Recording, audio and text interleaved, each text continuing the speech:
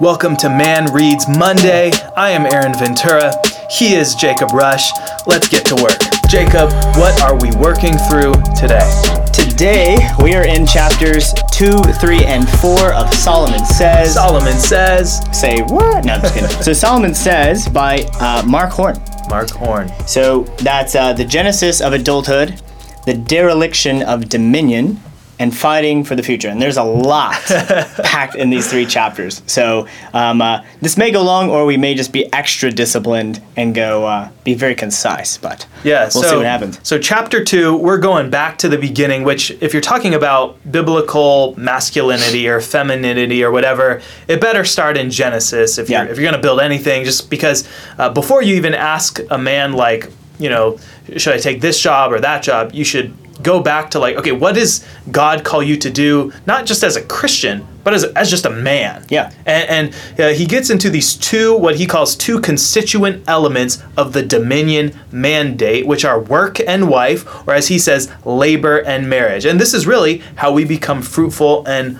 multiply. So what kind of stood out to you in chapter 2?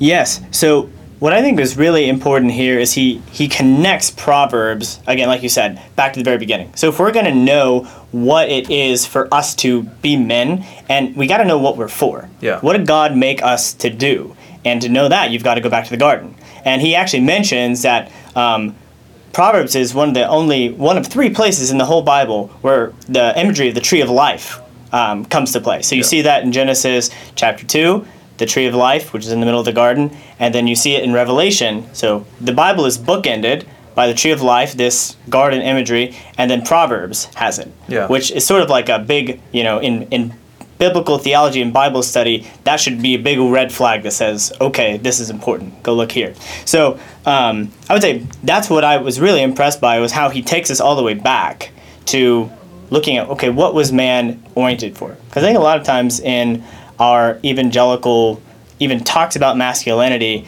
we're so quick to just talk about gender roles and this is what the Bible says, and like it's a malleable plastic, right? So men and women are just sort of these androgynous things, and the only reason men can be pastors or that women should be in the home, not in the hole, is because God said so.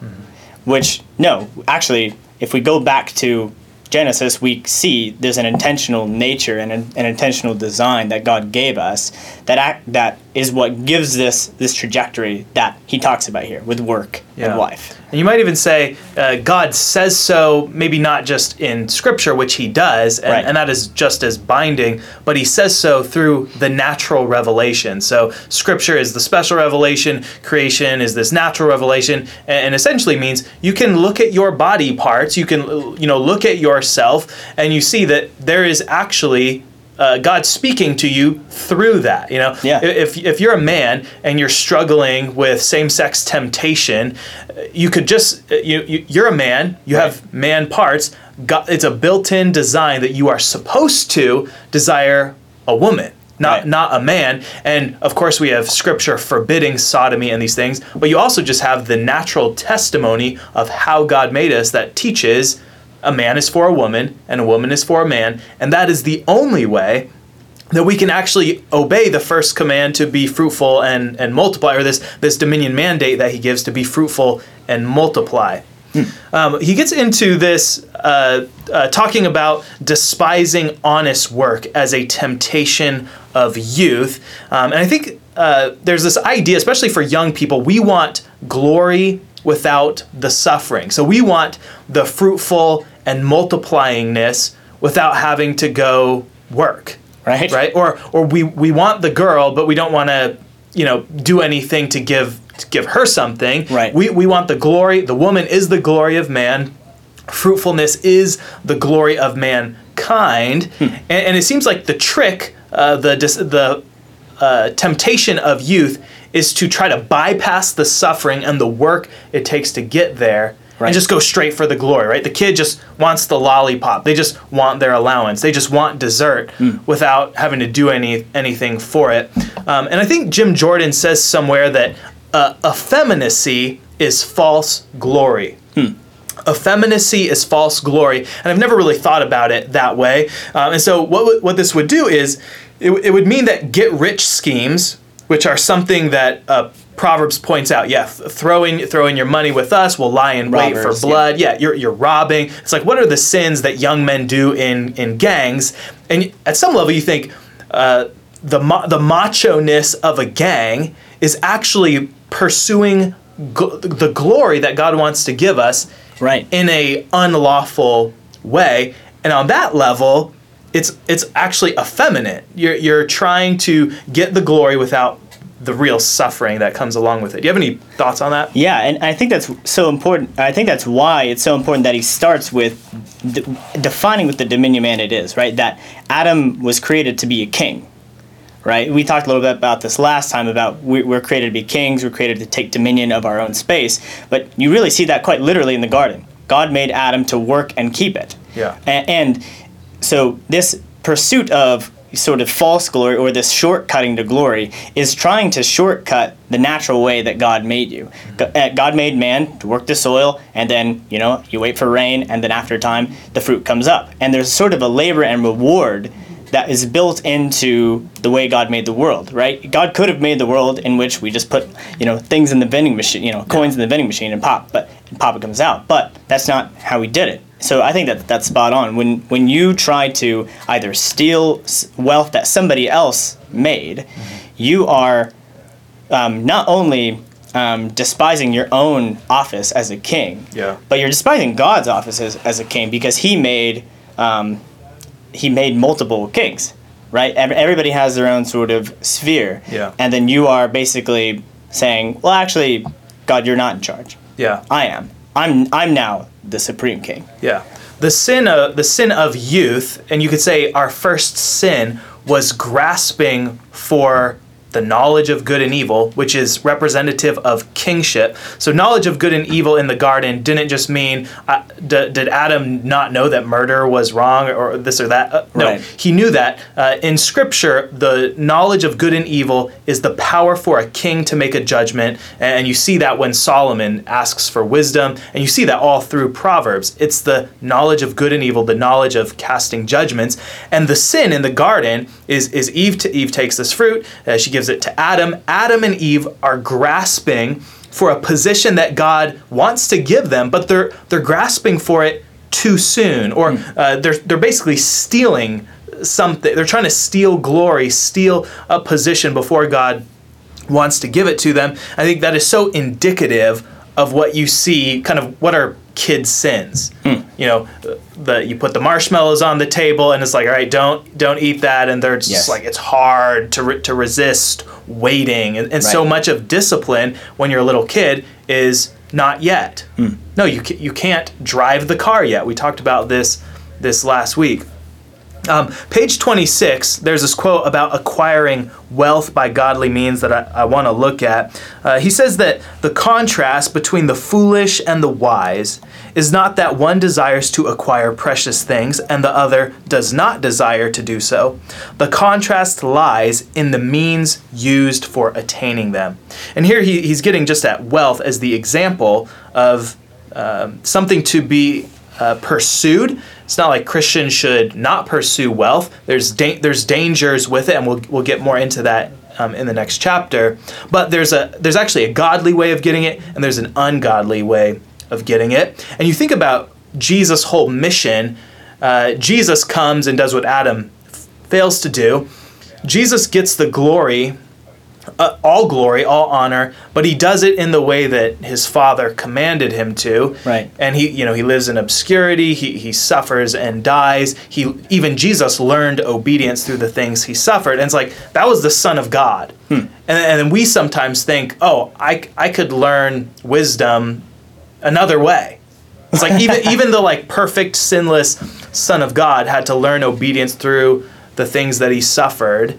And why would we be exempt from that? We're reading through the Gospel of John, and Jesus says over and over again, I came here to do the will of the Father.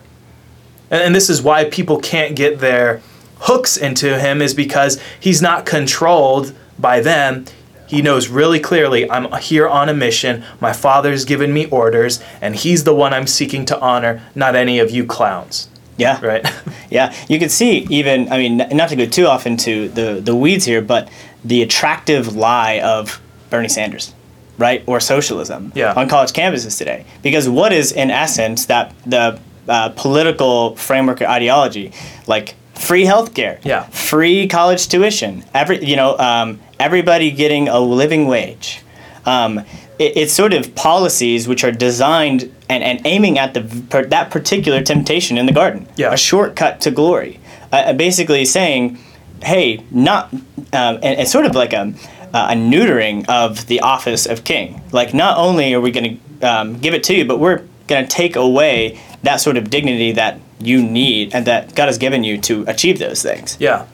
Would you rather be given the inheritance from your father? Let's say your father's this rich hedge fund manager, and it's like, if you're going to school, everyone just is going to know you as the rich boy, right? And there's this whole, this is also part of why you'll see this in kind of like hip hop culture, the whole self-made idea, where it's like the man who is self-made is so impressive and glorious, and then we make fun of and we mock the people who just received the money without doing any work for it. Now, it's a good thing to have an inheritance, to give an inheritance. And so both of those, I think the self-made, self-vainglory is a sin. It's often the ditch that people who are that work really hard fall into.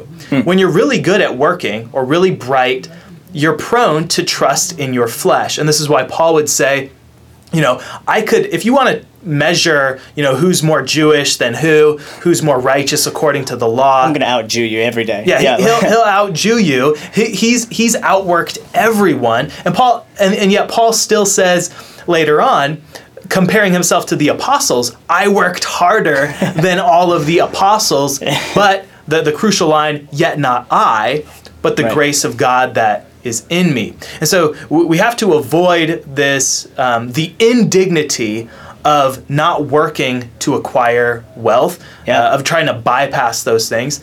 But we also don't want to fall into the other ditch of just being fleshly and self-made and just trying to climb over people to elevate ourselves. That's also a vain glory, a glory that points to us and not to the glory of God. So to kind of summarize chapter 2, you might say living by plunder is the opposite of the dominion mandate. Socialism is opposed to the dominion mandate. Jacob, any other thoughts before we go to chapter 3? No, I think we should keep moving. All right. Chapter 3, the dereliction of dominion. Why don't you kick us off? What did you see in this chapter that you liked? Yes. So here he essentially, what I really liked about this is he talks about the idea of prosperity, right? And he says prosperity, it sort of gets at what you were just talking about, is both a test and a threat. So, in one thing, we would say it's really good to be doing well. We're glad to be living in the 21st century where we've got dental and indoor plumbing.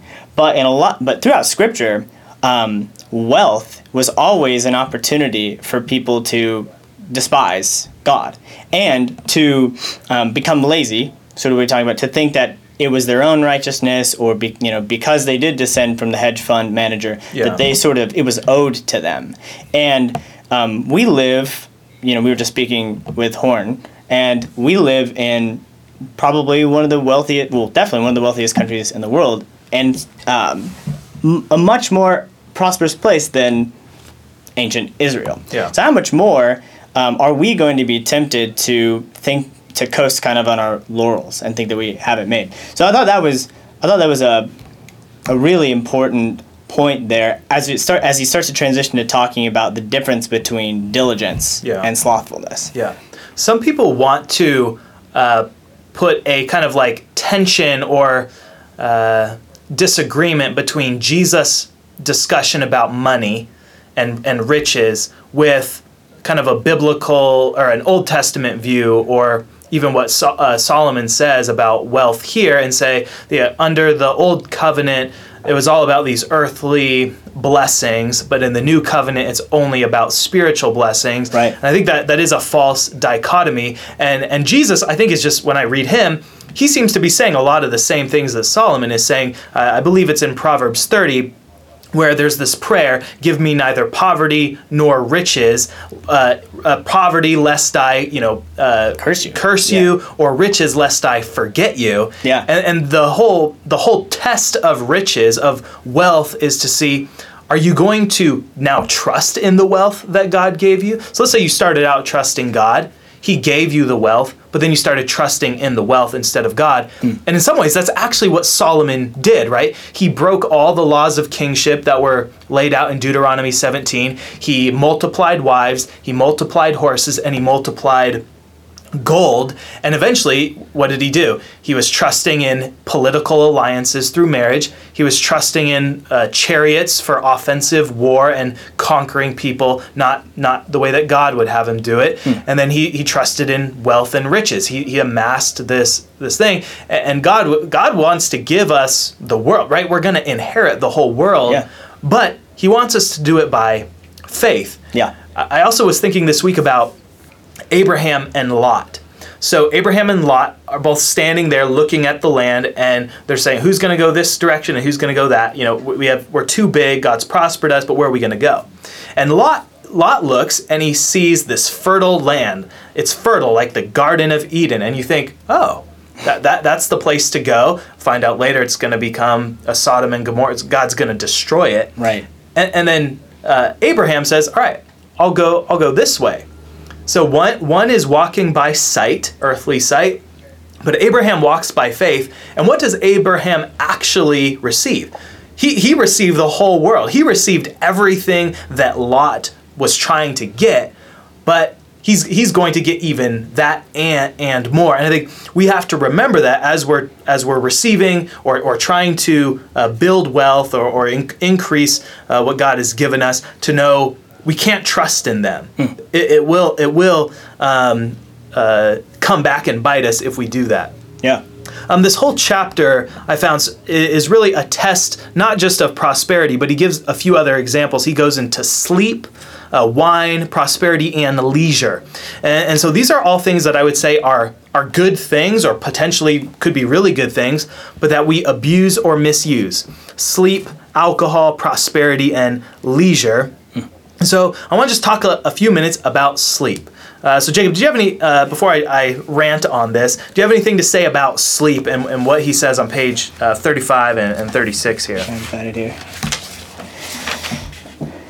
Yes, I think it's very convicting. And especially, it's convicting because the scripture is convicting too, right? Do not love sleep. I mean, how many times do we say, oh man, if I could just take a nap? Yeah. Right? And the point is, there's a place for that, right? And sometimes the most spiritual thing you can do is to take a nap, especially on the Lord's Day. But I think there's often an attitude and a mentality behind, and it gets back to the misunderstandings we have for what we're created to do. Should we expect our day to be sort of operating on this peak kind of physical, emotional level? Mm-hmm. Does that make sense? So when we wake up in the morning, or when we get to, when it really matters, 3 o'clock in the afternoon, and we're tired, what do we have some sort of weird expectation that if I were, charged up after a week in the Bahamas with 20 hours of sleep a day, then I would be more faithful. Then I would be more kind. Then I would be more loving. Mm-hmm. And I think it's convicting. How many times in my own life have I said, oh, I'm sorry, I'm just tired. And what I'm doing in that moment is you're making sleep your master, right? And you're also excusing your own lack of diligence because you could have gone to bed earlier. Yeah. You couldn't have was trying to do the opposite of gone to bed earlier, staying up late. Yeah. That's the one. So I think is a pretty convicting thing, especially as somebody who enjoys a good afternoon nap. Yeah. One of the things that I've appreciated about Pastor Doug's work, especially his family books and his preaching, is he often just talks about the two ditches. There's always a ditch on one side of the road and the other. And I think this is a really helpful kind of image and tool when you're approaching any of God's good gifts, whether that's food or sex or money or whatever. There's always going to be a ditch on one side and a ditch on the other. Right. And you want to walk the straight and narrow path. You don't want to turn to the right or to the left. You want to stay faithful. And so if I could hit this from two different angles on sleep, and then I'll do the same thing on alcohol. So with sleep, there are people who simply do not sleep at all or don't sleep enough, or they are, I think it says in Psalm 127, God gives to his beloved sleep. And it's funnily enough, that's a word, it comes right after children are a heritage from the Lord. And so it's funny, I'm about to have, my son could come any moment, my wife could go into labor, and I'm just waiting for my sleep to be disrupted by a child. But Psalm 127 says, children are a heritage from the Lord, and God gives to his beloved sleep. And so somehow, I'm whether I'm going to be getting up all night to take care of him or change that, or whatever I'm doing, God gives his beloved sleep, and children are still a blessing. Yes. And I'm not to despise the children because now they're taking from my sleep, but I'm saying, oh, this is a sacrifice that I'm making, and I want to make that sacrifice with faith, cheerfully, knowing that God's gonna bless that. And so some people, they really should go to bed earlier and get up earlier and get your full 7-8 hours. I think I read a book recently on the kind of biology of sleep and all the things that it does to your body, and it's like, yeah, sleep is a blessing. It's how you, if you're sleep deprived, like, you will die. People can shave years off their life by not sleeping. It's actually a big problem. And in our world of anxiety and fear, it's like you're not doing good if you're staying up, but you're anxious the whole time. So you don't want to be eating the bread of anxious toil. The other ditch here would be the person who is kind of just being lazy. The sluggard almost. The sluggard almost who's indulging. So you want to treat sleep like you would treat food and alcohol. How has God given it to you? Are you sleeping enough? Are you sleeping too much? Are you using it as an excuse for your sin? Or an opportunity to actually energize and bless people? One of the things I also remember Pastor Doug saying is that you should climb into bed at night and be tired. Right? You should have spent your energy, and sometimes, just like you said, we have these kind of false expectations for what our body should do, or if I had just this, if only I had these ideal circumstances, then I could really be godly, or then I'd just be really living the good life. But what if you get to the end of the day and you're just dead tired, and you're like, man, thank you, God. I'm glad I'm tired because it means I worked hard today. Jacob, why don't you tell us about the ditches when it comes to alcohol here, and how we should think about using alcohol or wine in a wise way? Yeah, so on the one side, I believe it's in 1 Timothy, right, where it says that there's the teaching of demons as those who sort of deny food and drink. Forbid marriage. Forbid marriage, and basically say, there are certain kinds of foods and drinks that you should avoid. So on the one hand, you've got the teaching of demons, which rejects it doesn't do this with just alcohol, but that's a major one, and it says it's bad, completely teetotaler. If you drink it, it's a sin, and so even we're going to do grape juice on the Lord's Supper. Now we could talk about, okay, are there prudential calls for why somebody should avoid or even cut out alcohol altogether? But that would be one ditch, is to say, this is bad, period, because then what you're saying is God, who James says is the Father of lights, and he's from every good thing comes from him. You're saying he gave something bad, right? You're basically rejecting also what Scripture has to say about him giving wine to gladden man's heart. On the other side, you've got, and Mark points this out in this chapter over and over, is that in Proverbs, you have some of the strictest sort of injunctions against drunkenness.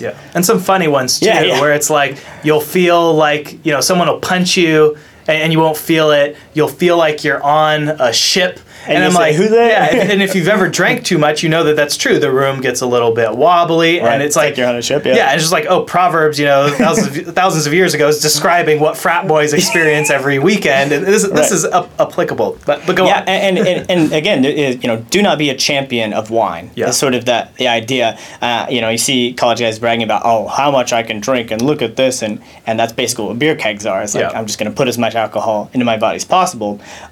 But it falls into the same trap as the glutton. You're being ruled by your appetites. If you go back to what we talked about last time with the example of the guy who, did we actually talk about it on the podcast? I can't remember. But Mark gives this example of a guy who has his body is a slave. He's sort of rented out to these different things. And so he goes in for a job interview, and they're like, oh, hey, can you get here at 7:30?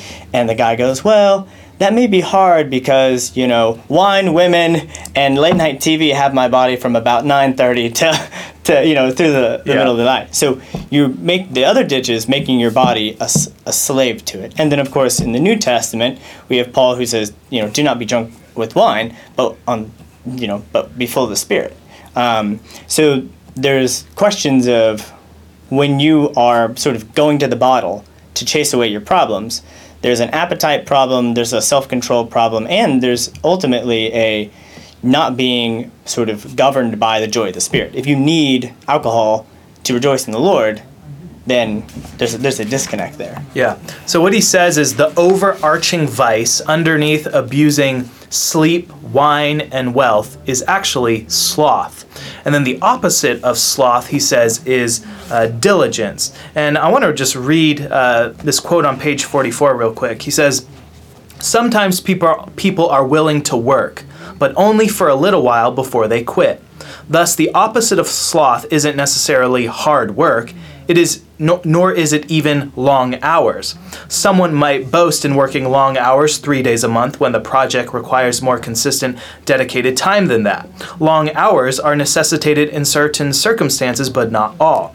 That is why the antithesis of sloth is consistency or diligence. And so this is for all of you crammers out there. All right, cramming can often be actually the result of your slothful behavior, not chipping away, not doing what your teacher would say. You're just like daily 30 minutes or your daily homework.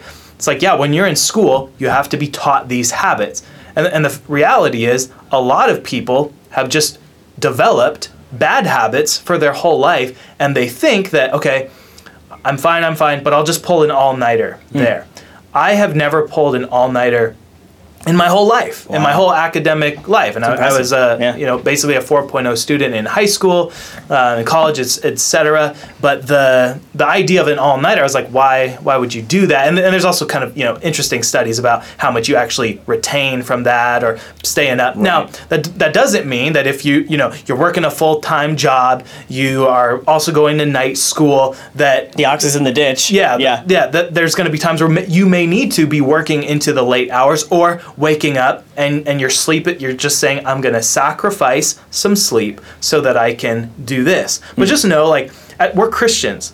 Whatever we do needs to be done in faith. Otherwise, it's sin. Romans 14:23. And so if you are waking up early, or if you are going to pull an all-nighter, at least do it with a clean conscience, knowing that this isn't a result of my sloth. And if it is, then repent of your sloth, pull the all-nighter, get the project in, but then you need to make some real changes with consequences to get out of that habit. That's good. So summary kind of takeaway from chapter 3, God's rules and wisdom are given to us to make us strong.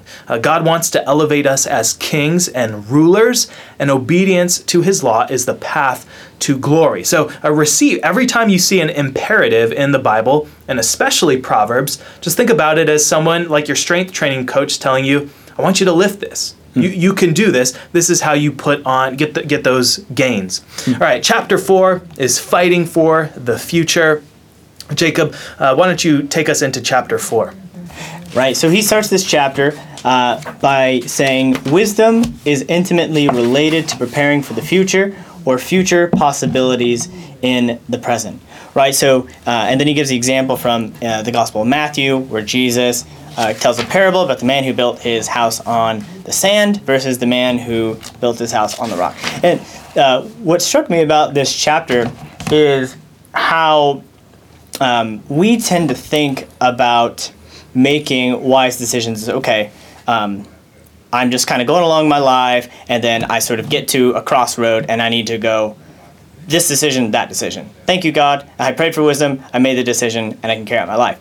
But what he really brings out is that wisdom is not just making judgments about the present, but it's about how can I set myself up to not only make judgments about the future, but be prepared for the different circumstances or situations that God brings my way. And it's connecting back to the picture he's been building about us taking dominion of our lives and trying to essentially unlock the different, to max out on what God has given you in your various talents and intellect and virtues, and saying, okay, by doing so, by focusing on those things, you are preparing yourself for the possibilities that God is going to bring, whether they're good things, blessings, or whether they're challenges and trials.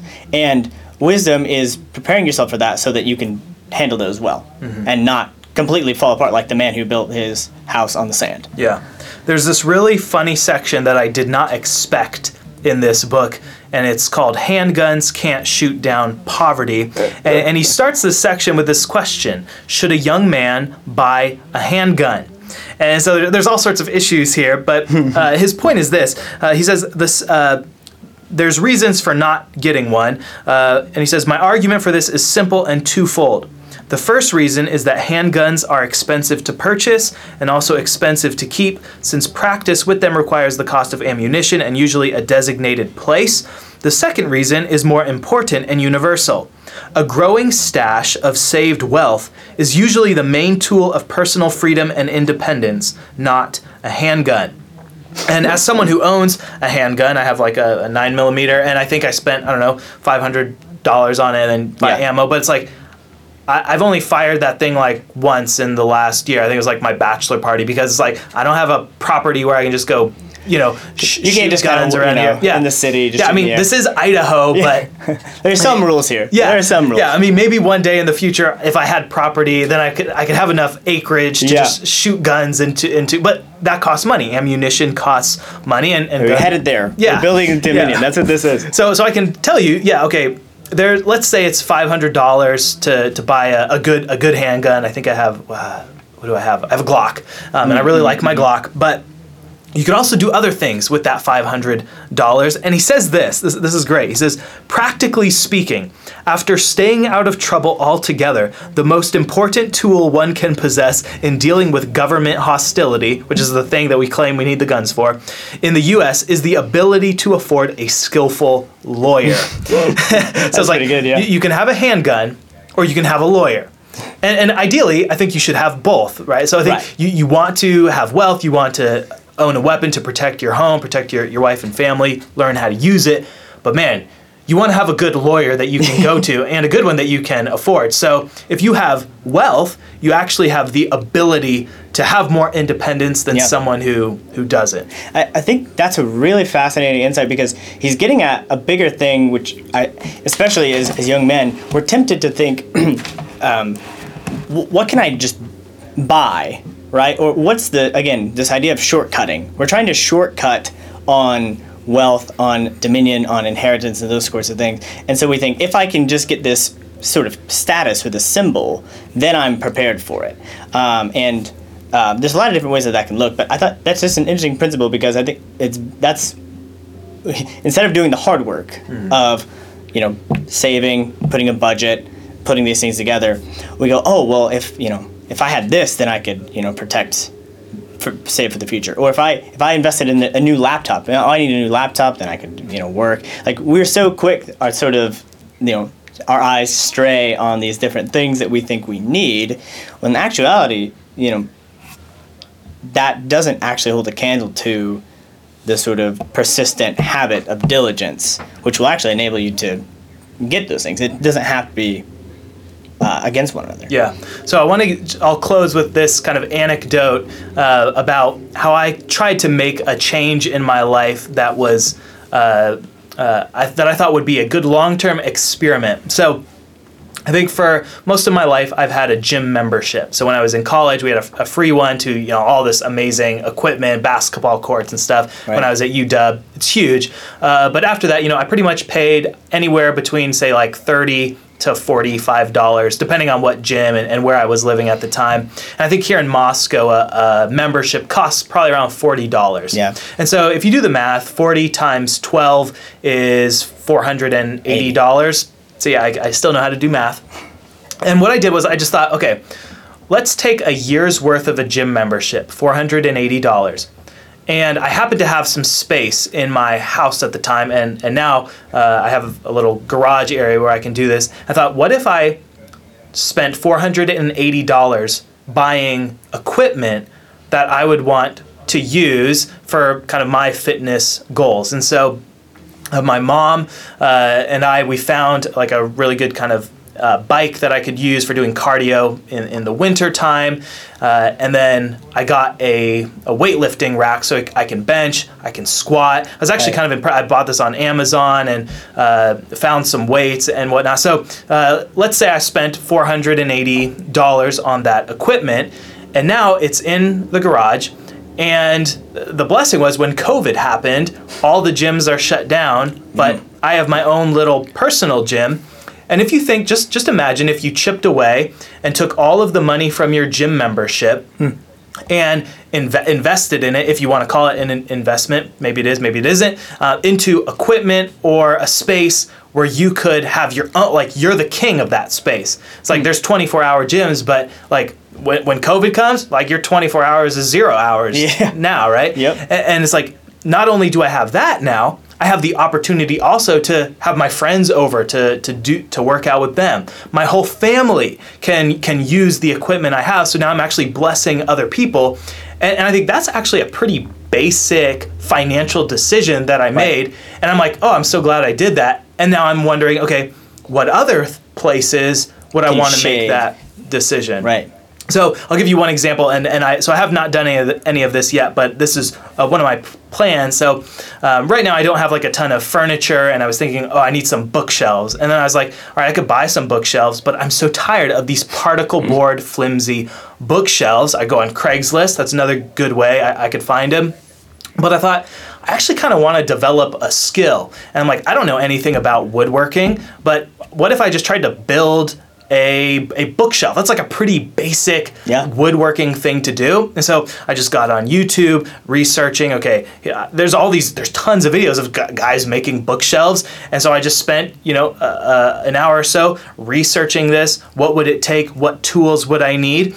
And now I have a plan. So it's like, all right, at some point, if I have the space, then I can start chipping away, buying this tool, knowing how to use it. And so I'm not just buying a bookshelf now, I'm buying an education. I'm buying a life skill that I could then impart to my son or do with other men where we could build something together. Yeah. So I want to encourage you guys to be creative, to be thinking about ways that you can be wise with your finances and then actually invest that into a place where you could be the king of your domain and ruling and then helping your brothers do the same.